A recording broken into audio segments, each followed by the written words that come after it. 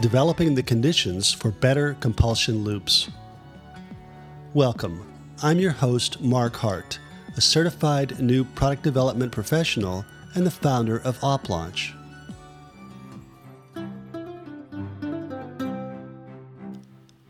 How do you get individuals involved in new product development to do more of the effective activity?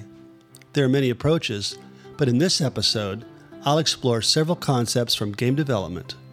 Then, I'll describe how to develop the conditions for a core compulsion loop to drive positive development experiences in new product development. Game thinking and game mechanics. Often, playing a game is associated with the concept of fun. During game development, individuals are involved in tasks such as designing, coding, and composing their deliverables. In addition, they strive to make playing the game fun. According to John Erner of Space Ape Games, a great game has the following characteristics. Number 1, you're not forced to play the game. If you are forced to play, you are likely to resist. Number 2, in itself, playing the game may seem unproductive, but it allows for learning. A game probably has a purpose. Number 3, the outcome is uncertain. Number 4, you understand the rules. Number 5, the game may be set in artful virtual worlds. These worlds can capture an experience in a fictitious environment. And number 6, games have easily understandable goals such as save the princess.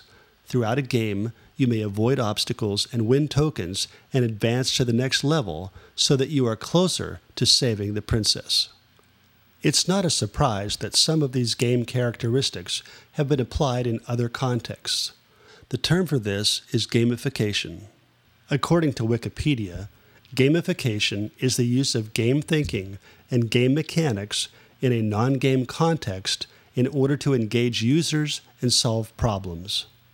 According to Stephanie Morgan, game mechanics are constructs of rules intended to produce a game. Common game mechanics include scores and points accumulated through experimentation, interaction, and learning, achievements such as badges and rewards, and avatars that provide a sense of identity. Unfortunately, the concepts of gamification are frequently misinterpreted. One needs more than a tally of scores or a presentation of leaderboards to maximize fun or interest or engagement. It requires more than dazzling graphics and carefully composed music. Core compulsion loops in game development. To understand what makes a game fun, some have explored a concept called the core compulsion loop. Some say that the proper development of a core compulsion loop is the essential ingredient for a successful game. The word compulsion has definitions that range from 1, the state of being forced, or 2, a difficult-to-resist urge to behave in a certain way. In the game context, the difficult-to-resist urge conveys the desired intention for a core compulsion loop. A properly developed core compulsion loop feeds the mechanics of the game. A simple primary compulsion loop is kill monsters, obtain rewards, buy items to kill more monsters. Secondary compulsion loops can be layered and fed into one primary compulsion loop. A secondary compulsion loop may have an element that can be characterized as instant gratification. The primary compulsion loop has a long-term impact. The primary compulsion loop may be characterized in terms of accomplishment. A properly functioning primary compulsion loop is a virtuous circle that keeps players engaged. Common gamification approaches in new product development. Common approaches to producing new product development activities include document explicit processes, compliance enforcement, such as establishing milestones and demanding accountability to deadlines, and financial incentives related to salaries and bonuses for individual contributors. These methods are not likely to form high-performance compulsion loops. There are some subtle forms of gamification. One example is part of the Scrum framework. It embraces the concept of assigning story points for tasks and tracking progress with a burn-down chart. This is a reasonable method to track project progress, but it does not make for a good game because charting progress is not particularly fun. Generalized version of a compulsion loop for new product development environments. A properly designed compulsion loop can become a vital driver to sustain a vibrant new product development environment. A general version of a compulsion loop can be illustrated using goals that are consistent with the concepts of autonomy, mastery, and purpose as advanced by Dan Pink in his book, Drive. Autonomy is defined as the ability of a person to make their own decisions. It is self-direction. In a new product development environment, one strives to make better decisions. In this context, autonomy includes individuals and group decisions. It includes decisions that have an impact in the present and those that impact the future. Mastery includes becoming more proficient with tools and techniques related to specialties such as coding, testing, and marketing. It includes explicit and implicit coordination, collaboration, and harmony within a group. Purpose includes the why questions. In a new product development context, purpose relates to individuals and the product. Personal purpose includes questions such as, why am I doing this, or why should I care about this? It includes short-term and long-term perspectives. Purpose includes questions such as, how do my efforts impact others? Product purpose may include a product vision statement or value proposition. It does not completely express the purpose of the product. The purpose of the product is never completely expressed by a set of static requirements. In part, purpose may be transmitted from management.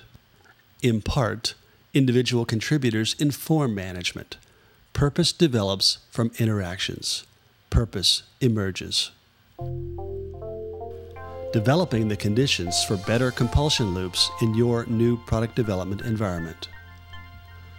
The concepts of autonomy, mastery, and purpose may provide a general starting point to develop the conditions required for a compulsion loop. A high-performance compulsion loop cannot be developed instantaneously.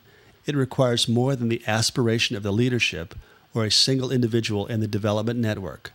It requires more than creating a motivational graphic to represent a compulsion loop and posting it throughout the workplace. A high-performance compulsion loop requires the appropriate supporting environment. It requires investments by individuals to understand the theory. It requires sufficient time to develop proficiency through practice. To explore how this development may occur, consider a few items related to the concept of autonomy. Number 1. Someone does not become fully autonomous just because a new initiative begins. Number 2. The expression of autonomy is role-dependent. Leaders may encourage autonomous behavior in their direct reports, but the range of appropriate behaviors will be role-dependent. For example, a senior project leader will behave in ways that are different than that of a neophyte. Likewise, a coder will make different decisions than a tester. Number 3. An individual contributor may embrace their autonomy but not have sufficient knowledge to make informed decisions throughout development. Ongoing training is required to maximize the potential for desirable results. Number 4. An individual's expression of autonomy evolves and adapts. In terms of autonomy, the development environment should promote decisions that result in characteristics such as enthusiastic, effective, and efficient decisions for engagement. In terms of mastery, the development environment should promote activities that result in comprehensive knowledge and accomplishment. An individual should advance their skills in their specialty, such as coding in a particular language, and expand their skills, such as coding in a new language. An individual should increase their understanding of how they create value through their interactions with others in the development network. An example of purpose is captured by the following excerpt. Quote, "For a cross-discipline team that is measured by value added to a working game, the role of artist shifts to that of game developer who specializes in art. An artist doesn't simply create an asset for someone else to put into the game and make fun. an artist participates in the creation of an experience where art has an equal value. By having a voice in the discussion about what is being created, the artist elevates the value of what they create and minimizes the cost of creating it. And that's from Agile Game Development with Scrum by Clinton Keith, published in 2010. Fun and better compulsion loops in new product development environments. To get individuals to do more of the effective activity, develop conditions to ensure that the activity produces fun. I'm using the word fun to cover a broad category that can include items such as fulfilling, satisfying, and intellectually challenging. For knowledge workers, I contend that a compulsion loop based on fun will produce better outcomes than one that is based on compliance. I acknowledge that deadlines and performance reviews that relate to salaries may motivate individuals during certain times in a project, but that is an inferior compulsion loop. It is better to evolve notions of compliance to reflect the project constraints. In a project, constraints evolve as information emerges. Prototyping a better compulsion loop in your new product development environment. When a new product is being developed, prototype the loop before you invoke a lot of technology.